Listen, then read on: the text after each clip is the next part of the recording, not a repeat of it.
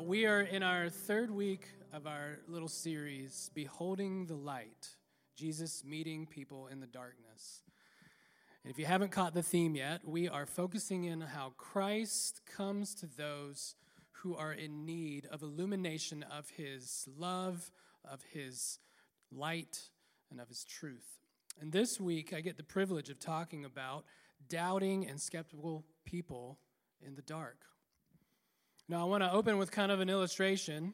When I was 16, my dad wanted me to go to our family reunion, which is a huge deal to his side of the family. But I wanted to drive myself. I didn't want to go with them because, I'm 16. He's like, all right, whatever.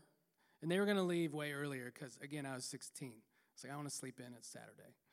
So he gave me directions. And if you've ever been around an old Southern dude, it's not east-west road names. It's the tree and the supermarket and this tractor that might still be in that field, right?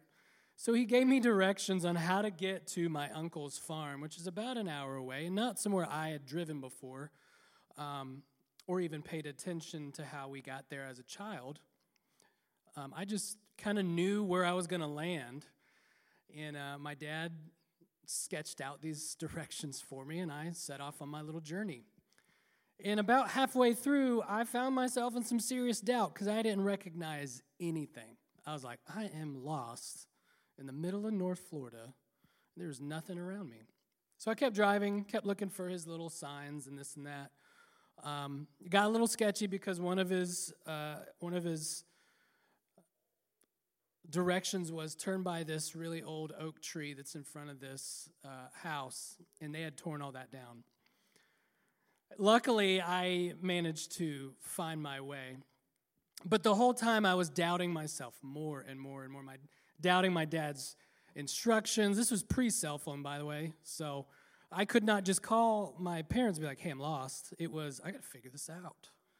I got to pay attention to these directions that I trust my dad in giving me because I know he grew up here. And little by little, I just start recognizing pieces. Okay, I think I know that. And then I remember turning onto the street that the farmland is on and instantly recognize the house in the distance. I'm like, oh, I've made it. And it was literally like coming out of the darkness into the light because I'm like, oh, it makes so much sense now. So I want to put that on your brain today as we talk about doubts and skepticism. Some of you in here may be someone that is fully skeptical of Christianity, and you've been coming because someone loves you and you trust them, but you're still not sure about this truth that they're claiming. Stay on the journey. It might be weird. It might come to he's talking about this, and that just doesn't make sense to me. That's fine. Stay on the journey. Now, others of you may be Christians. You fully believe in the truth of Jesus. But there's things that challenge you. There's things you don't really understand quite yet, and that's okay. So as we walk through this story of doubting Thomas and how Jesus came to him, wherever you land on that spectrum, know that you are welcomed and encouraged to explore your doubts. For one, God can handle it. And two, we want you to do that here at the Grove. That is what we like people to do. Have honest conversations about doubt in light of the truth of Christ. So I hope you feel that today. I hope you don't feel any other way than welcomed, encouraged, loved. But we do want to challenge because there is a truth, and it is Christ. So if that is challenging to you, that's what we're trying to do, challenge you to think about truth. So let's get into our scripture today. It's in John 20. So this is the last story in John. This kind of is the backside bookend of all of John's testimony about Christ and his last example of Jesus coming to a person here. So John 20, starting in verse 19, going through 29. On the evening of that day, the first day of the week, the doors being locked where the disciples were for fear of the Jews, Jesus came and stood among them and said to them, "Peace be with you." When he had said this, he showed them his hands and his side. Then the disciples were glad when they saw the Lord. And Jesus said to them again, Peace be with you. As the Father has sent me, even so I'm going to send you." And when he had said this, he breathed on them and said to them, "Receive the Holy Spirit. If you forgive sins of any, they are forgiven them. If you withhold forgiveness from any, it is withheld." Now Thomas, one of the 12, called the twin, was not with them when Jesus came. So the other disciples told him, "We have seen the Lord." But he said to them, "Unless I see his hands, the mark of the nails, and place my finger into the mark of the nails, and place my hand into his side, I will never believe." 8 days later, the disciples were inside again, and Thomas was with them. Although the doors were locked, Jesus came and stood among them and said, "Peace be with you." Then he said to Thomas, "Put your finger here and see my hands, and put your hand out and place it into my side. Do not disbelieve, but believe." Thomas answered him, "My Lord and my God." Jesus said to him, "Have you believed because you've seen me? Blessed are those who have not seen, yet have believed." So our first point right here, Thomas the doubting disciple. Now, if you've read through John, which I encourage you to do, it's an awesome book, you will notice something about his disciples, Thomas being one of them. They witnessed a lot of who Jesus was claiming to be along their 3-year journey in life with them.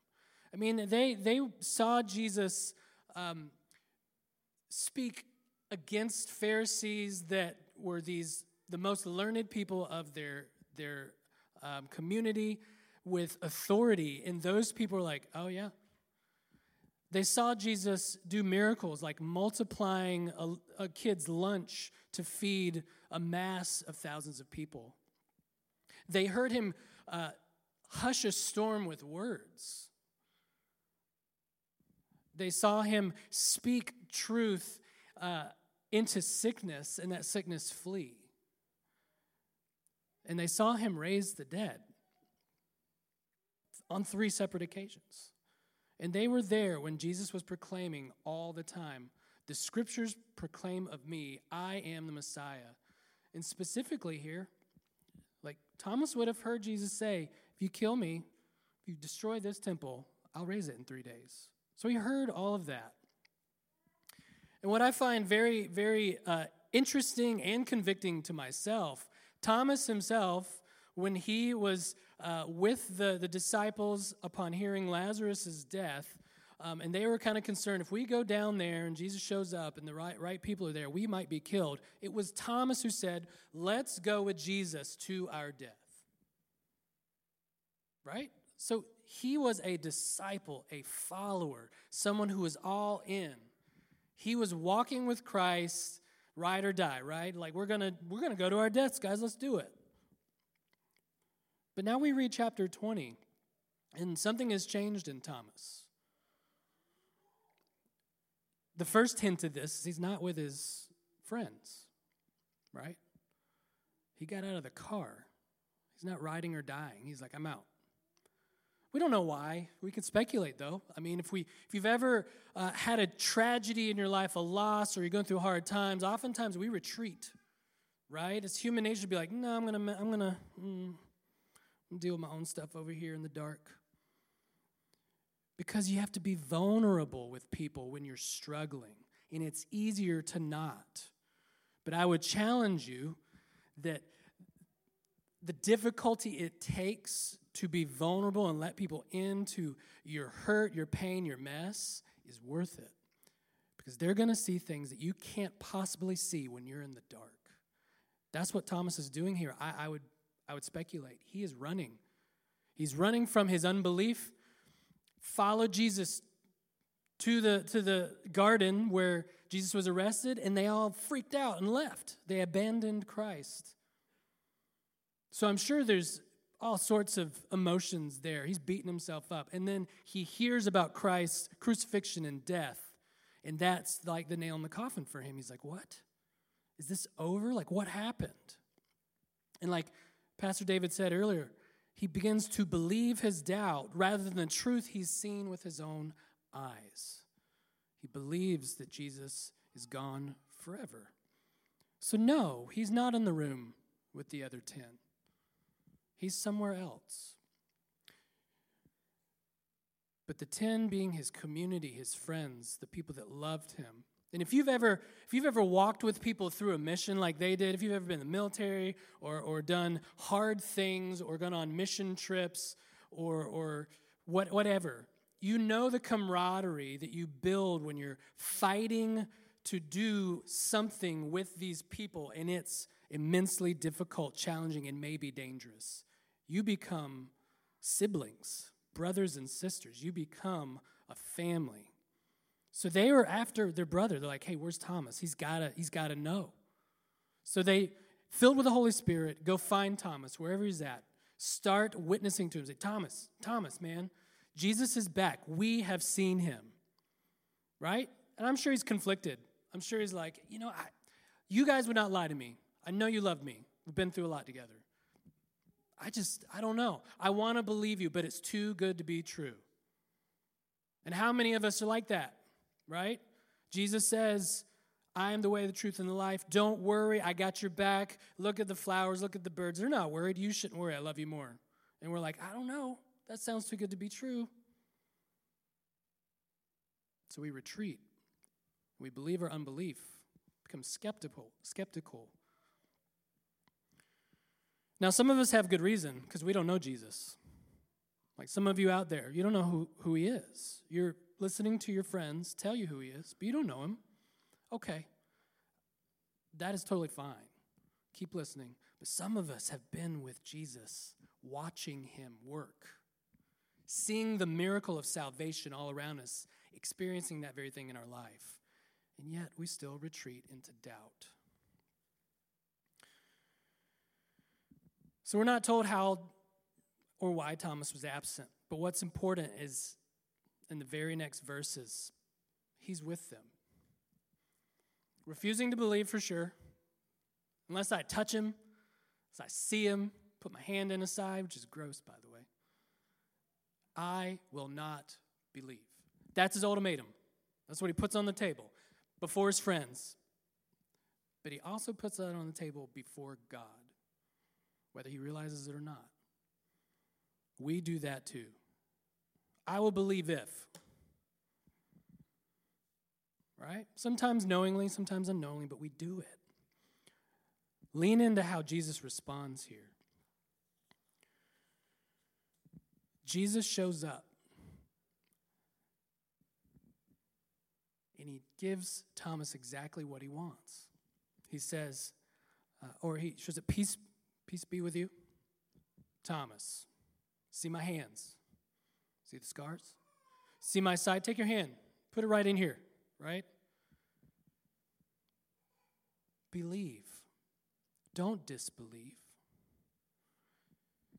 He shows up on Thomas's terms, meets them, without Thomas realizing that that's exactly what he needed. See, I think Thomas was thinking he was being smart. Like, okay, guys, yeah, you claim this. You claim this truth. I need definitive material proof. I want to see Jesus in the flesh. And I think a little bit of him being weak in his doubt wanted them to be like, oh, we can't do that. Right? But Jesus in his omniscience, his omnipresence, his godhood heard Thomas through the Holy Spirit in these men and said, all right, I got you, Thomas. And he shows up. He's like, all right, Thomas, hands, look, see through him, side, believe. Don't disbelieve. And Thomas does. Jesus guides him out of the darkness of his doubt into the light. And what we see here is a beautiful recreation of Thomas the doubter to Thomas the herald of the king. And I love what John does here. He gives Thomas the privilege of being the first disciple in his gospel to proclaim that Jesus is God. So he goes from Thomas the doubter to this herald saying, my Lord and my God. So Jesus is the friend of Thomas. He loves Thomas exactly the way he needs to be loved. He meets Thomas on his terms, But he doesn't leave him there. So, after Thomas has made his proclamation, Jesus, being the good teacher, takes the opportunity to speak to Thomas, but also, again, in his omniscience, to speak to all future believers, the readers of this gospel, us. So he says to Thomas, have you believed because you've seen me? Now, this can be looked at as kind of a gentle correction. Kind of like, all right, you believe now. It took you seeing me to believe me? Now, this correction isn't about, how dare you need some kind of proof. Jesus is not correcting that. We need proof. That's okay. What he's saying to Thomas is, you had proof. You walked with me for 3 years. That was your proof. You believe now that you've seen me resurrected? You had all the proof you needed before I died to believe that I would be resurrected. So he's rebuking Thomas's unbelief of not what he needs to see, but what he's already seen and then didn't believe in it. That was his rebuke. And that rebuke is the bridge that leads him to the truth. He's like, blessed are those who have not seen yet have believed. So now he's speaking to all of us. He's speaking to everybody that will come to belief in Christ once he ascends into heaven and sends the Holy Spirit to the church, who then witness on his behalf. And Thomas is like this type, this person that's a hinge from like old covenant stuff to new covenant stuff. Like Jesus in the flesh walked with them, showed them, ascends. Now it's Holy Spirit driven witness by the church to those who are doubting and skeptical, who might be curious enough to be led to believe. Blessed are those who have not seen and yet have believed. So right there, if you are struggling with skepticism, you're like, man, I really want to believe this stuff, but it is so far-fetched. Keep poking at that wound. Keep listening to those that love you. Keep leaning in, reading the Bible, asking for clarity. And you might find that God meets you on your terms. But remember, he's not going to leave you there. He's going to guide you to his. I also love here that Jesus reinstates Thomas from disciple, doubting disciple, to a proclaiming apostle. So an apostle is basically the foundational leaders of the church. They were the ones that set the tone and were the foundation of the Christian church as we know it. So he cared for Thomas so much that he wanted to continue to use him despite the doubts. And he gave the disciples the mission. I'm going to give you the Holy Spirit because I got to go. It's better for me to go than for me to stay. I'm limited in this human form. I could be with you guys. But if I give you the Spirit, I can indwell you through that Spirit, and all of you can go everywhere and bring the good news of the gospel to everyone. So it is better that I go. So he gives this mission to them so that they could be the witnesses to all of us through the word, but also through those that might believe. And that leads me to my third point. Jesus, he's a friend of you. He wants you to see that he loves you enough to come to you on your terms and lead you to his. So wherever you are in your unbelief, whether you're a skeptic and you feel like you're walking around in a dark room looking for a light switch and you can't quite find it, or you're a believer and you're struggling with this one area where your sins got you cornered and you truly are struggling with this unbelief, and it's leading you in this one area of life to trust your sin rather than God. Jesus meets you there. And he guides you through his scripture, but he also guides you through a community of fellow believers, people that love you, that want to see you travel from this place of doubt to a place of belief. Shameless plug here. We have disciple group. The church is designed. The body supports itself through various members and leads you from unbelief to belief. If you're interested in that, come see me. So Jesus comes, and it's like he re-proclaims his gospel to Thomas in these few words. And I can imagine Thomas's brain, because I know I do this. Like his 3-year life with Jesus on mission starts flashing before his eyes, and he just sees everything that he went through with Jesus in a matter of seconds, and it all starts making sense. Everything starts connecting, and he starts saying, okay, yeah. And then he gets to the end of that, and it's like the dark room starts being lit up dimly, and then brighter and brighter and brighter.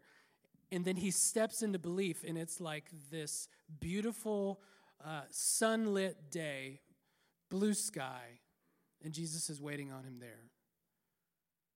Everything's making sense.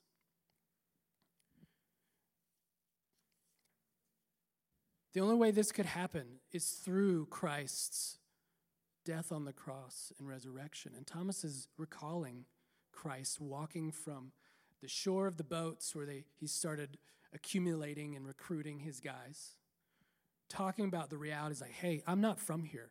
I'm sent. I'm the Son of God. I came from heaven. Decided before creation ever existed that this is how it's going to have to happen because man can't do it. Your sin encumbers you from saving yourself. So I'm going to come, live a perfect life. I'm going to walk straight to the death that the very creatures that I created will use against me. All so that I, the Son of God, can pay for your sin debt. And I'll die. I'll be dead, smelly dead, 3 days. But I'm going to rebuild that temple. And I'm going to come back. I'm going to claim what is mine, and I'm going to give it to all of those who would follow me. And then they are going to continue the mission with my indwelling spirit all over the planet. And this is what Thomas's belief showed him. And he's like, yeah, now it makes sense. So as the church, we are called to be friends of skeptics. All through history, the church was the group that came to those who were outcasts, the ones that were thrown out because they were too far gone with disease. And there's just go out there and die. We don't want your disease. Christians adopted and oftentimes healed them. They're the ones that would go to the nationless people and give them a nation. They would adopt orphans. They would go to places knowing that they're not going to leave that place, but for the sake of Christ, I'm going to go. They've been friends of skeptics all through history, and that is our calling. So this last point, this is a benediction, which is a call to action for the Christians in the room, for the church. You are called to this place, this time, wherever you are, to be a friend of those who don't know Christ. You've been specifically wired with your personality, specifically gifted with the things of your life, all to be tools for the kingdom and weapons against the adversary to show those who might be curious enough to walk with you while you explain belief. And all the while, we lean on God's powerful and Holy Spirit to do the work in the hearts of these people as we herald the news of King Jesus. That is our calling. It's a difficult calling. But most things that matter are difficult and costly. So, church, as we worship God today, may we be a body with beautifully broken and bruised feet and rough, calloused hands, and be the people that go, that work, that show the truth of Jesus through our lives, however we've been wired and called. Amen. God, we thank you so much for this time to come and be reminded that you are big enough, capable enough to handle whatever doubts and skepticism we can throw at you. And that you love us enough that you don't leave us alone in that. You send people to love us well. Lord, I acknowledge that people don't always want that, that's hard. That can be even feel intrusive, but please soften our hearts. Soften the hearts of those that want to keep an arm's length. Show them their need of community. Show them their need of you. And then show them Jesus through that community. Lord, we thank you for this word, and we ask you to continue sinking it deep in our hearts and souls and minds. And we pray all of these things in Jesus' name. Amen. Thank you for listening to the Grove Church Message Podcast. Like us on your favorite podcast provider, follow our social media at Grove Church PSL, and check out our website, thegrovechurch.co.